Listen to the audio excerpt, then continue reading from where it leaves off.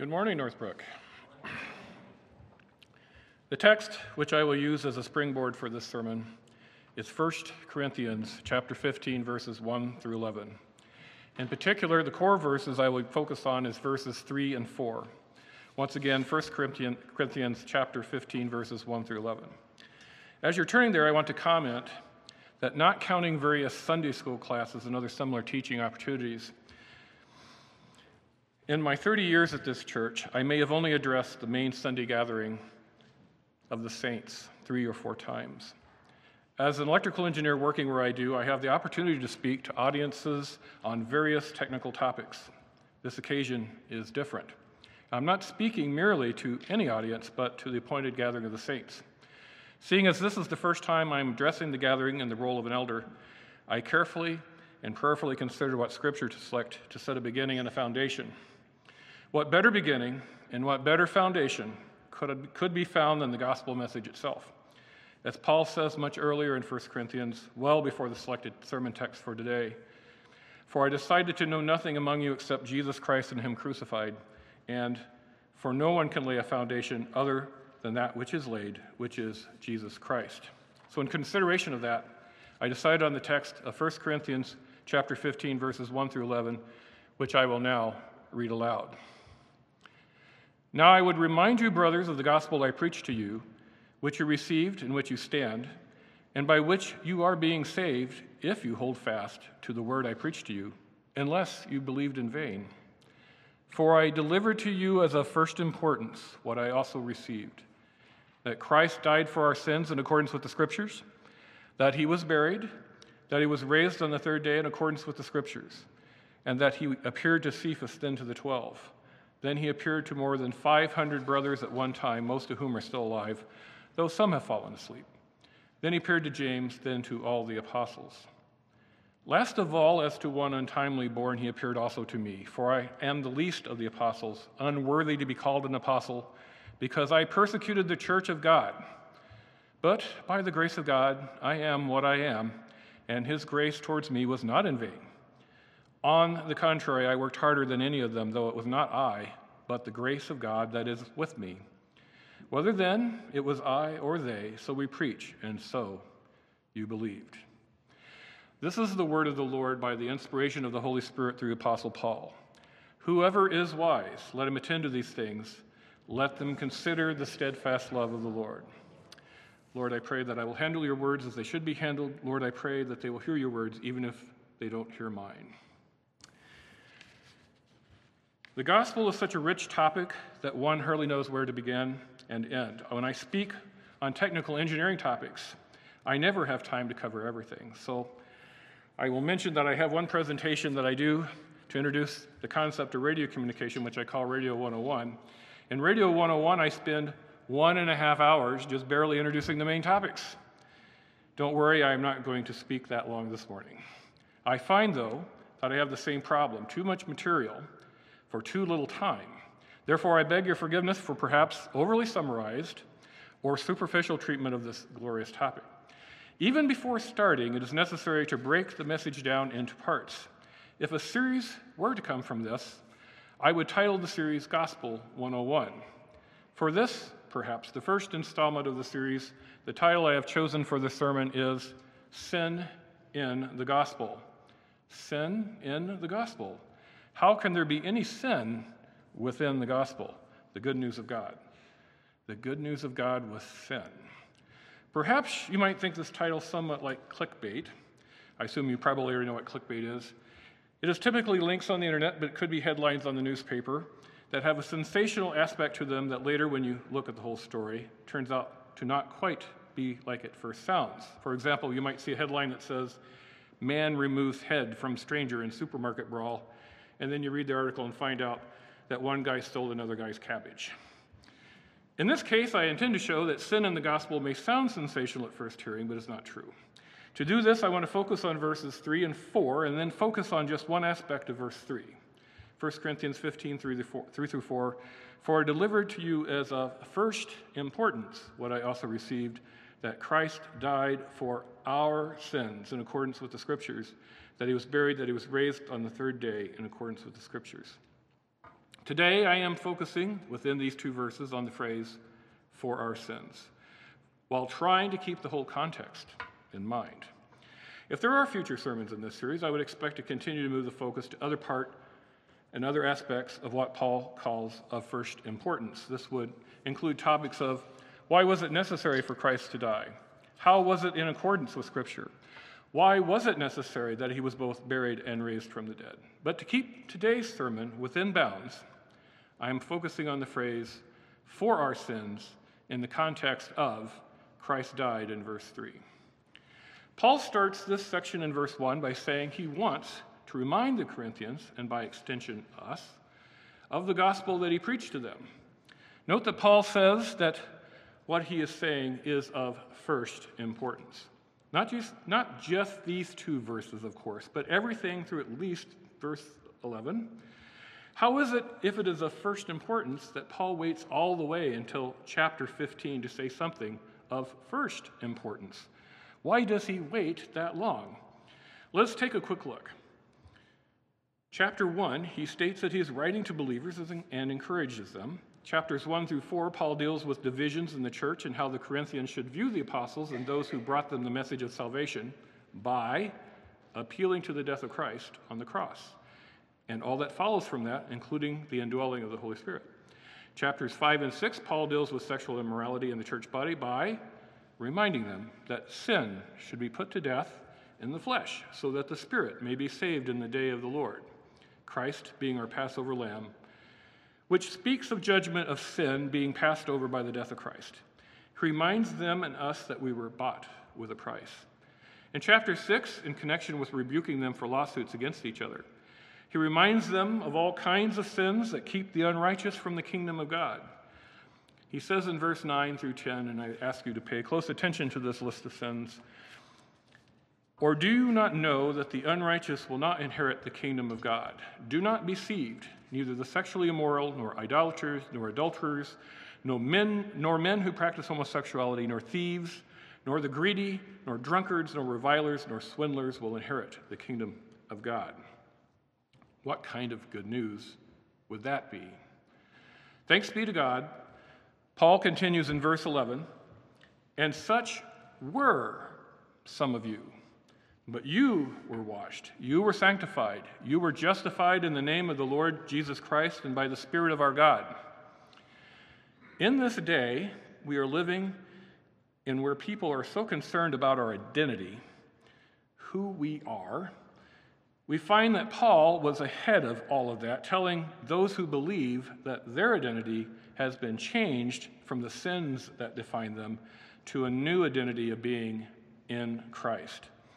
This is a marvelous truth worthy of another sermon for another time, even though we yet in our bodies at the present time, have sin, yet if we are in Christ, our identity is found in him, not in our sin.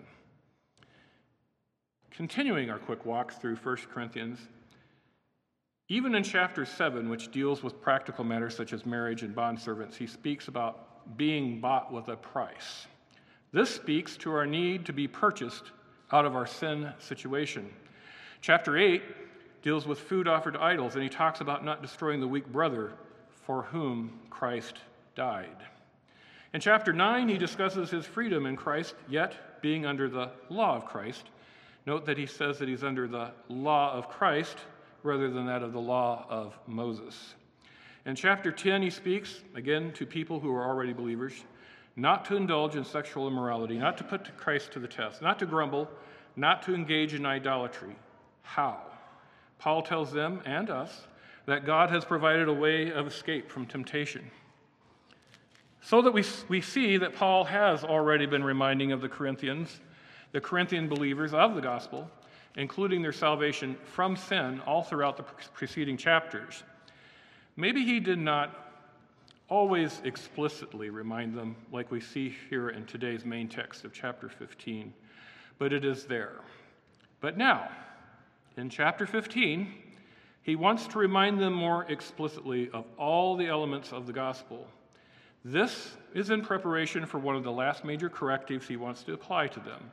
He has been applying correctives to them all throughout his letter up to this point, Now he is preparing to correct their misunderstanding or disbelief of the resurrection from the dead and its place in the gospel and in the believer's life. Lord willing, a future sermon will focus on that. However, Paul's collection of all these aspects of the gospel in one place makes it convenient for us to examine each piece one by one. These verses provide a springboard to all of what Scripture has to tell us on these topics. So yes, Paul is working towards the resurrection here, but all the pieces have to fit. Let's work our way backwards through the pieces from the end to the beginning. The good news of the gospel is not good news, even if, though you believe Christ died, he was not raised. The good news of the gospel is not good news, even if, believing you have sinned, yet you do not believe that Christ died for your sins. The good news of the gospel is not good news if you don't believe you have sinned. For if you have not sinned, what need have you of a Savior? If you have no need of a Savior, what have you need of Christ or God or the church? To what purpose would you need any of that? Some years ago now, there was a somewhat famous politician that some Christians were saying had become a Christian. They said that we should be patient with him because he was just a baby Christian. However, it was reported by others that this person had said after his supposed conversion that he had never thought that he had done anything that needed forgiveness. Now, I don't know if any of what I just said is true of that particular person or not, but if there is any person on earth that has such an attitude, you can be sure that they have not come into saving knowledge of Christ. My fellow believers that are gathered here today, if you are indeed a true believer, then of course you understand, at least in part, the nature of sin and your need for a Savior. But Paul thinks it necessary to remind the Corinthians of what they have been saved from, and the letter to the Corinthians is preserved for our instruction also. So what should we be learning from this reminder that sin is part of the gospel? What should we be learning about the fact that Christ died for our sins? For the purposes of this sermon, I am dividing the answer into two parts. Those of us who are believers and those who are not believers, but to whom the gospel message should go out, so that in hearing they might come to true salvation. Even though from God's point of view in eternity, he chose us before the foundation of the world and were written in the book of life before the foundation of the world. See Ephesians 1:4, Revelations 3:8, Revelation 7:8. In our world of time, Colossians 1:13 tells us, he has delivered us from the domain of darkness and transferred us to the kingdom of his beloved Son. In this world of time that we currently live in, for believers, there was a definite time before Christ when we were in the domain of darkness, and a time after we knew Christ when we were transferred into the kingdom of his beloved Son. If you are a believer today, remember that also today there are those that are still in darkness that need to come to the light of God through Christ. If you are a believer today, you should be careful not to apply the things that are true of those who have already been transferred into the kingdom of God to those that are still in the domain of darkness. Why am I calling attention to this? Let me step back for a moment and regroup to explain some of my motives. Whenever I've had the privilege and responsibility of teaching or discussing the Bible with others, I try to keep in mind that everything I am admonishing others to do or think must also apply to me personally. The principle here is the expansion on the concept given by Jesus in Matthew and Luke concerning the speck in others' eyes when there is a log in my own. There's also the sequence in Romans chapter 2, starting in verse 21, that begins, "You then who teach others, do you not teach yourself?" Therefore, while I am speaking to you, I am also speaking to myself. I need to be concerned not only about my fellow believers, but also about those still in the domain of darkness. I need my concern to be stirred up beyond my fear of man to be willing to speak the truth in love. In our adult immersion group class, which is what we call Sunday school here, we are currently studying the Bible with the aid of a book called Gentle and Lowly by Dane Ortlund. Pastor Ortlund is attempting to teach Christians to overcome our warped view of God. That is Christians he's talking to. God, that is all three persons of the Trinity, Father, Son, and Holy Spirit, are not wrathful or vindictive towards God's own people, but his heart is gentle and lowly, rich in mercy and abounding in steadfast love. For believers, those already in the kingdom of his beloved Son, we are comforted when we sin because, as Hebrews 7:25 says, he is able to save to the uttermost those who draw near to God through him, since he always lives to make intercession for them. And we as believers do need to hear and be continually reminded of that. God is for us and not against us. I have been challenged by this study of this book in our Sunday school class at several points. I intellectually assented to what the Bible says about the love of God for his children, but has it truly penetrated to the utmost depths of my understanding? Do I truly love God with all my heart, all my soul, all my mind, and all my strength, as God wants us to understand him and who he actually is? So yes, the gospel is for us who already believe, to remind us of who we are in Christ, to remind us that since we are in Christ, we have been given the power to resist temptation, to remind us, as 1 John 2:1 says, "My little children, I am writing these things to you so that you may not sin. But if anyone does sin, we have an advocate with the Father, Christ Jesus the righteous." Yet, there are those that are still in the domain of darkness, those who have not been transferred into the kingdom of God's beloved Son. For the remainder of the sermon, I want to focus on those to whom we should be sharing the good news.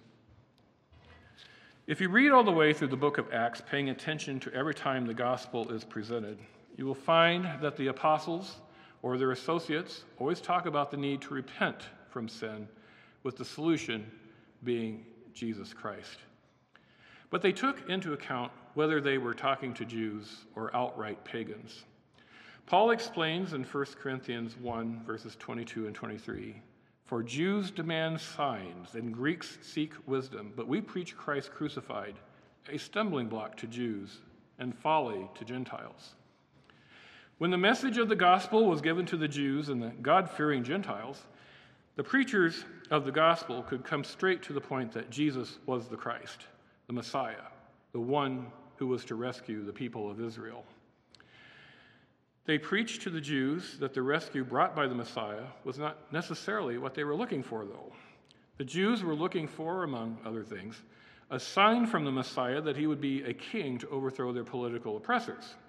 Instead, they preached that this Jesus, rejected by the Jewish leaders, was the Christ. They preached the stumbling block that, as foretold by the prophets, God's Christ would suffer and die for the sins of his people. They preached the stumbling block that a more important rescue that they needed was from their sins, and that they should repent now, turning back, that their sins through Jesus could be blotted out. The rescue that they had been seeking was putting the cart before the horse. Jesus in Luke 19:10 said that the Son of Man came to seek and to save the lost. Even the apostles before the ascension had asked Jesus if he was going to restore the kingdom to Israel at that time. But after the day of Pentecost and the coming of the Holy Spirit, the message that the apostles preached was the stumbling block. First, the Christ must suffer, die, and rise, so that forgiveness of sins could be accomplished. The other part of the Messiah's mission to the Jews that had been seen from the Old Testament scriptures was not yet here. Peter, preaching to the people in the temple in chapter 3 of Acts, said to them, "But what God foretold by the mouth of all the prophets, that as Christ would suffer, that he thus fulfilled. Repent, therefore, and turn back, that your sins may be blotted out, that times of refreshing may come from the presence of the Lord, and that he may send the Christ, appointed to you, Jesus, whom heaven must receive until the time for restoring of all things about which God spoke by the mouth of his holy prophets long ago." The message of the gospel could be presented this way because the Jews and the God-fearing Gentiles, because of their association with the Jews, already had a background in who God is and a background in what sin is from the law. This is one of the reasons that Paul could say in Romans chapter 3 that there were many advantages in being a Jew. They had been given the very oracles of God, the law. Not that the law of God could save them, but it taught them who God was and that they needed rescue. Paul tells us in Galatians that the law was our schoolmaster to bring us unto Christ, that we may be justified by faith. Therefore, when the gospel was preached to the Jews and the God-fearing Gentiles, they could get straight to the point. In the wisdom of God, the Jews had been scattered throughout the Roman world as prepared ground for the gospel message. No doubt many of the God-fearing Gentiles who came to know Christ were a further bridge in reaching other Gentiles. What about the gospel message? What about the gospel message was different when Paul spoke to outright pagans, such as when he spoke to those in Athens in chapter 17 in Acts? It wasn't different in the sense of its end goal, but the message had to include more background information. The Athenians did not have the background on who the true God of the universe was or what sin actually was. Sure, maybe we could say that some of the philosophers might have been generally aware of what those Jews over there believe, but Paul was proclaiming it to them as the actual true state of affairs. Paul preached the true God versus their false and unknown gods. Picking up in verse 24 of Acts chapter 17, Paul preaches, "The God who made the world and everything in it, being Lord of heaven and earth, does not live in temples made by man, nor is he served by human hands as though he needed anything, since he himself gives to all mankind life and breath and everything." In those verses, Paul gives them an introduction to God, that he is the one in charge. Unlike the Greek gods, the true God made everything. As such, he needs nothing from us. He continues, "And he made from one man every nation of mankind to live on the face of the earth, having determined allotted periods and the boundaries of their dwelling place, that they should seek God and perhaps feel their way towards him and find him. Yet he is actually not far from each one of us. For in him we live and move and have our being, as even some of your own poets have said, for we are indeed his offspring." In verses 26 and 27, Paul informs them that we all humans everywhere, are descendants of the one man first created by God, and are therefore in the same boat, so to speak, concerning our relationship to God and our need to find him. There are no special class of humans excluded from this need, not even the Greeks. He continues in verse 29, "Being then God's offspring, we ought not to think that the divine being is like gold or silver or stone, an image formed by the art and imagination of man." Verse 29, Paul informs them that the true God is not like their idols. Their idols are merely works of their hands and their imagination, unlike the true and living God. Verse 30, "The times of ignorance God overlooked, but now he commands all people everywhere to repent, because he has fixed a day on which he will judge the world in righteousness by a man whom he has appointed, and of this he has given assurance to all by raising him from the dead." In verse 30, I believe Paul is alluding to the fact that God had chosen Israel to be a special people to work through, but now he is commanding all people everywhere to turn from their sin to God by means of the man God appointed to judge the world, and that this man was validated by being raised from the dead. We know who Paul was talking about, Jesus. But Paul does not get the chance at this time to explain further, for we find out from verse 32, "Now when they heard of the resurrection of the dead, some mocked, but others said, 'We will hear you again about this.'" I'm not sure how common the idea is, but I've read that many believe that this is just the outline of what Paul preached, and that he used many more words. Nevertheless, notice that he did not get a chance in this message to go in detail about who Christ actually was. Once again, the verses in 1 Corinthians that says, "For Jews demand signs and Greeks seek wisdom, but we preach Christ crucified, a stumbling block to Jews and folly to Gentiles." The whole idea of an executed criminal being the savior of mankind, foolishness. That he would be raised from the dead, foolishness. That our main problem is sin, foolishness. Yet, Paul was able to lay a foundation for further gospel explanation. There were those who said, "We will hear you again about this." We are not told that Paul spoke again to any of those people, but perhaps enough seeds had been planted that later they would hear more from the Jews and the devout persons that he had previously argued with in the Athenian marketplace.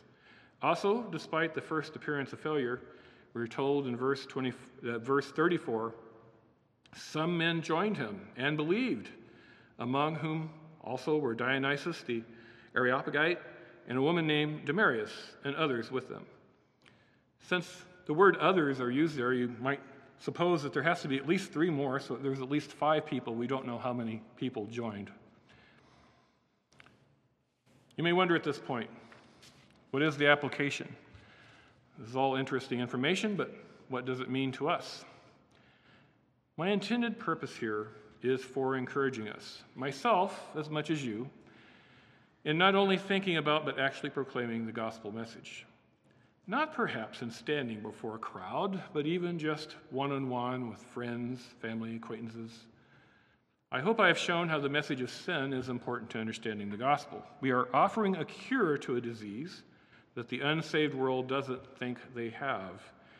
They believe that they are suffering from a minor cold, a case of the sniffles, but their prognosis is terminal, and we must not lull them into believing otherwise with their attempt to share Jesus the Christ, the appointed, anointed one of God, who will judge the world in righteousness on that day. More than 20 years ago now, someone gave me an audio cassette tape copy. Yes, and some people wonder, what in the world is that? Things that we used to listen to audio on.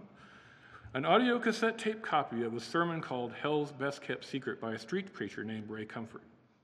His main point was, and is to this day, because he's still alive and going as far as I know, that the modern church has mostly abandoned attempting to convince people of their sin as part of evangelism.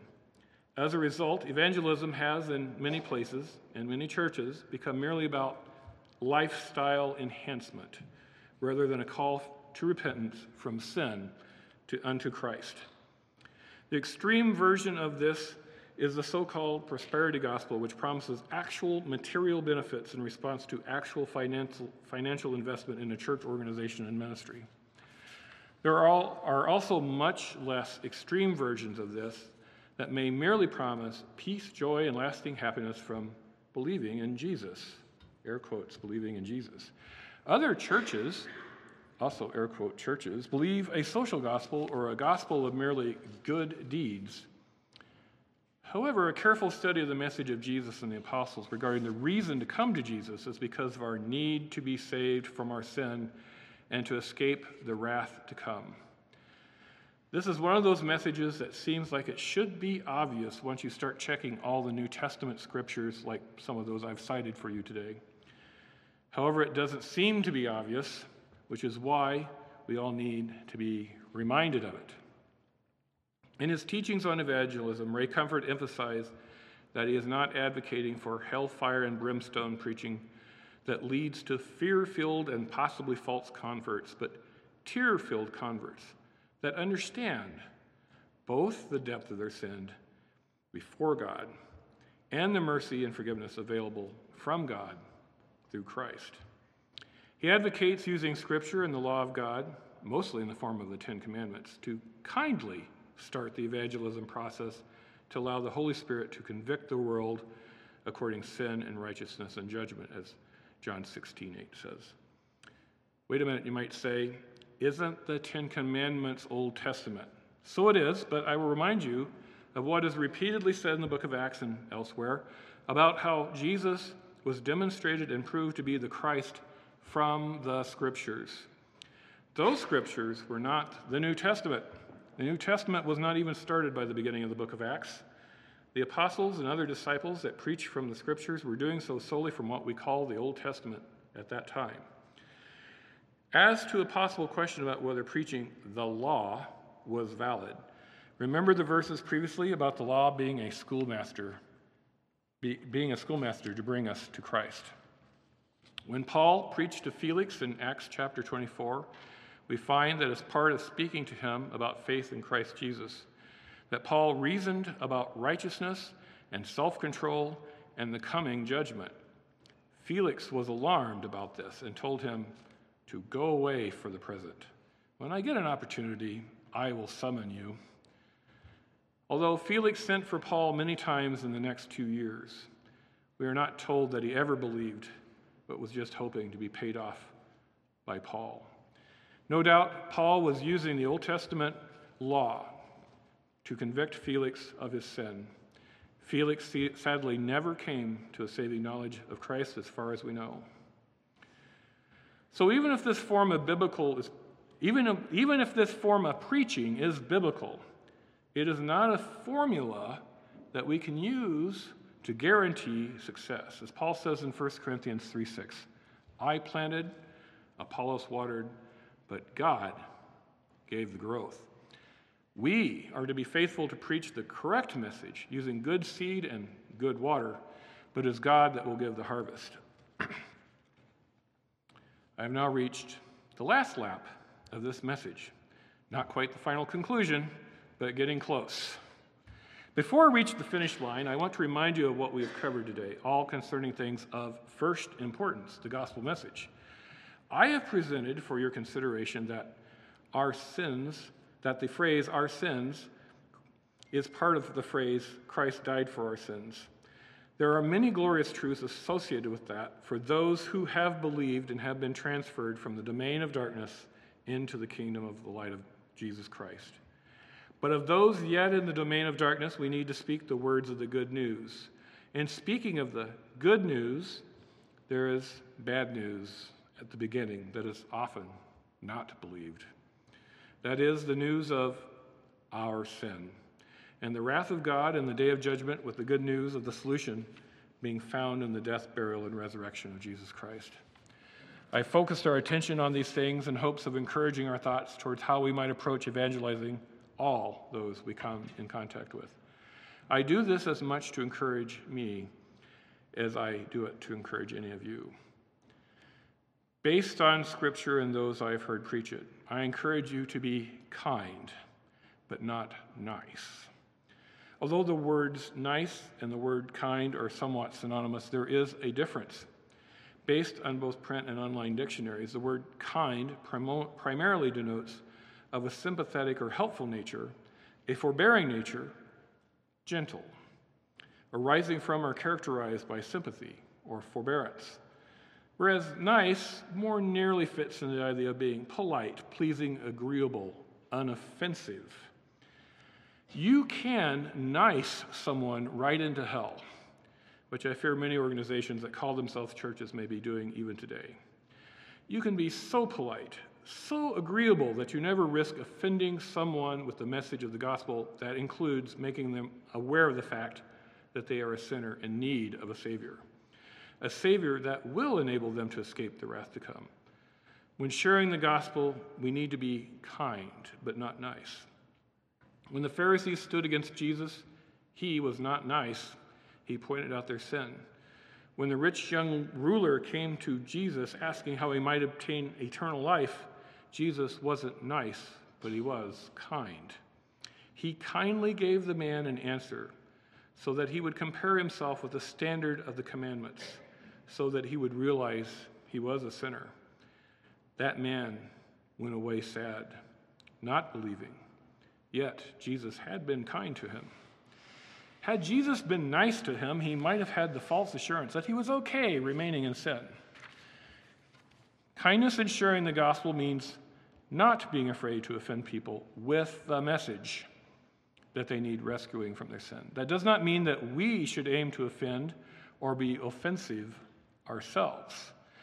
As good servants of the Lord Jesus Christ, we need to behave so as to adorn the teaching of our God and Savior. Drawing a principle from Titus chapter 2, verses 9 through 10, he says, "Bondservants are to be submissive to their own masters in everything.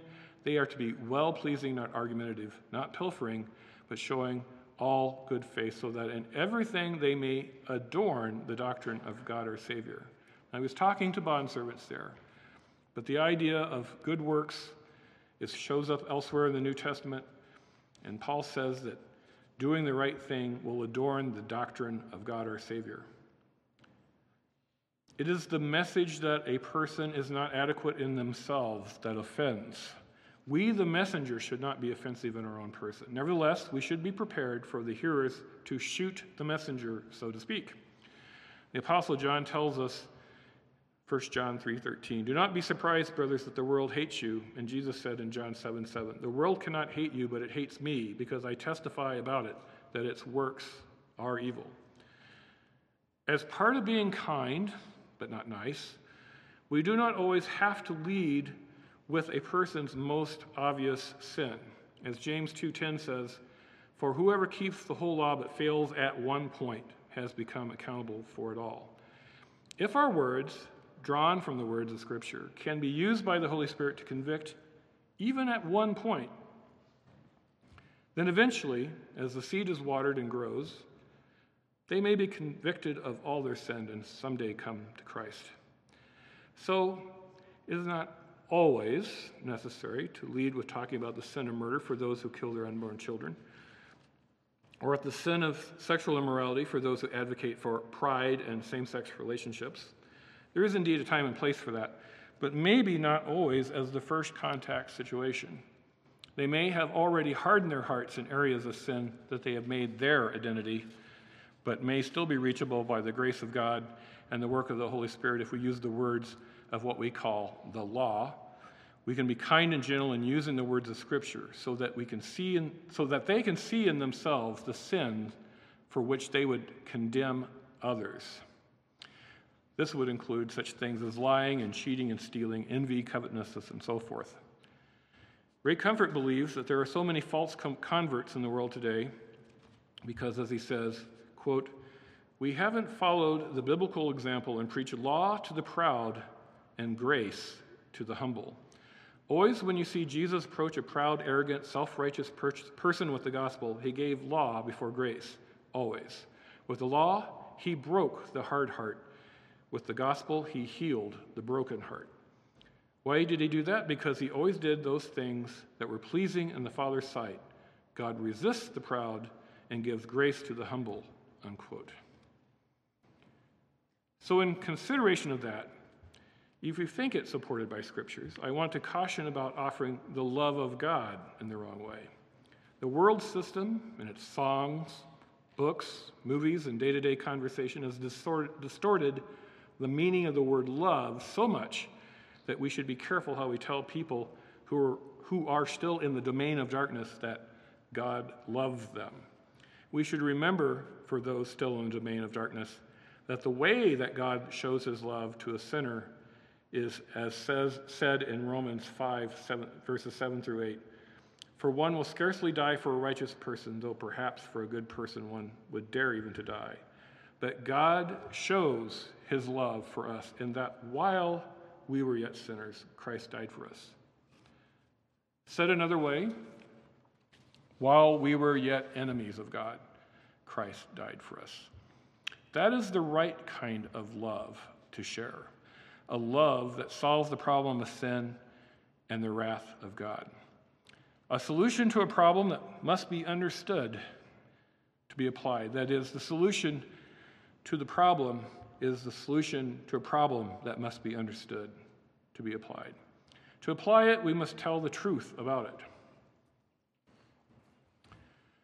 In conclusion, much of the message today has been for those who already believe. This includes how believers should view sin in the gospel and some ideas to prayerfully consider with scriptures open about how we should share the gospel. But there may be some here today who haven't actually been transferred from the domain of darkness. To any of those here today, I hope you haven't heard a new message. I know it has been preached at this church, but maybe like a song so often repeated that you no longer hear it and it never penetrated to the core of your soul. But sometimes hearing a same core message from a different preacher with a different set of words seems like a new message you have never heard before. If you've never repented from your sins, this word here and now is your call to do so, as Isaiah says in Isaiah 55:6. Seek the Lord while he may be found, call upon him while he is near. That is, call upon the Lord. Call upon what Christ has done for sinners. For today I have delivered to you, this congregation, what is of first importance, that which I have also received, that Christ died for our sins in accordance with the Scriptures, that he was buried, that he was raised on the third day in accordance with the Scriptures. Let us pray. Lord, I ask that my words, even if they're not remembered, it would be your Scripture that is remembered. Your words are what is important. I ask that our hearts would be moved, not only to remember the love, grace, and mercy that you've given to us as believers, but that our hearts would also be moved to respond to those around us, our friends, our neighbors, our acquaintances, anyone that we come in contact, that we would be willing to set aside our fear of man.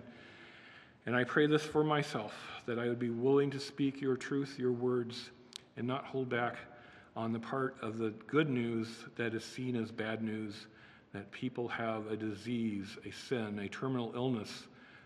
The wrath of God will come down upon them if we do not speak all of what is indicated in the Scriptures, that they would see their need for a Savior, that we do so gently and kindly.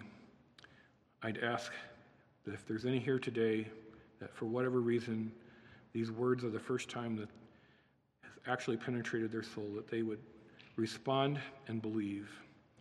Ask all these things in Jesus' name. Amen.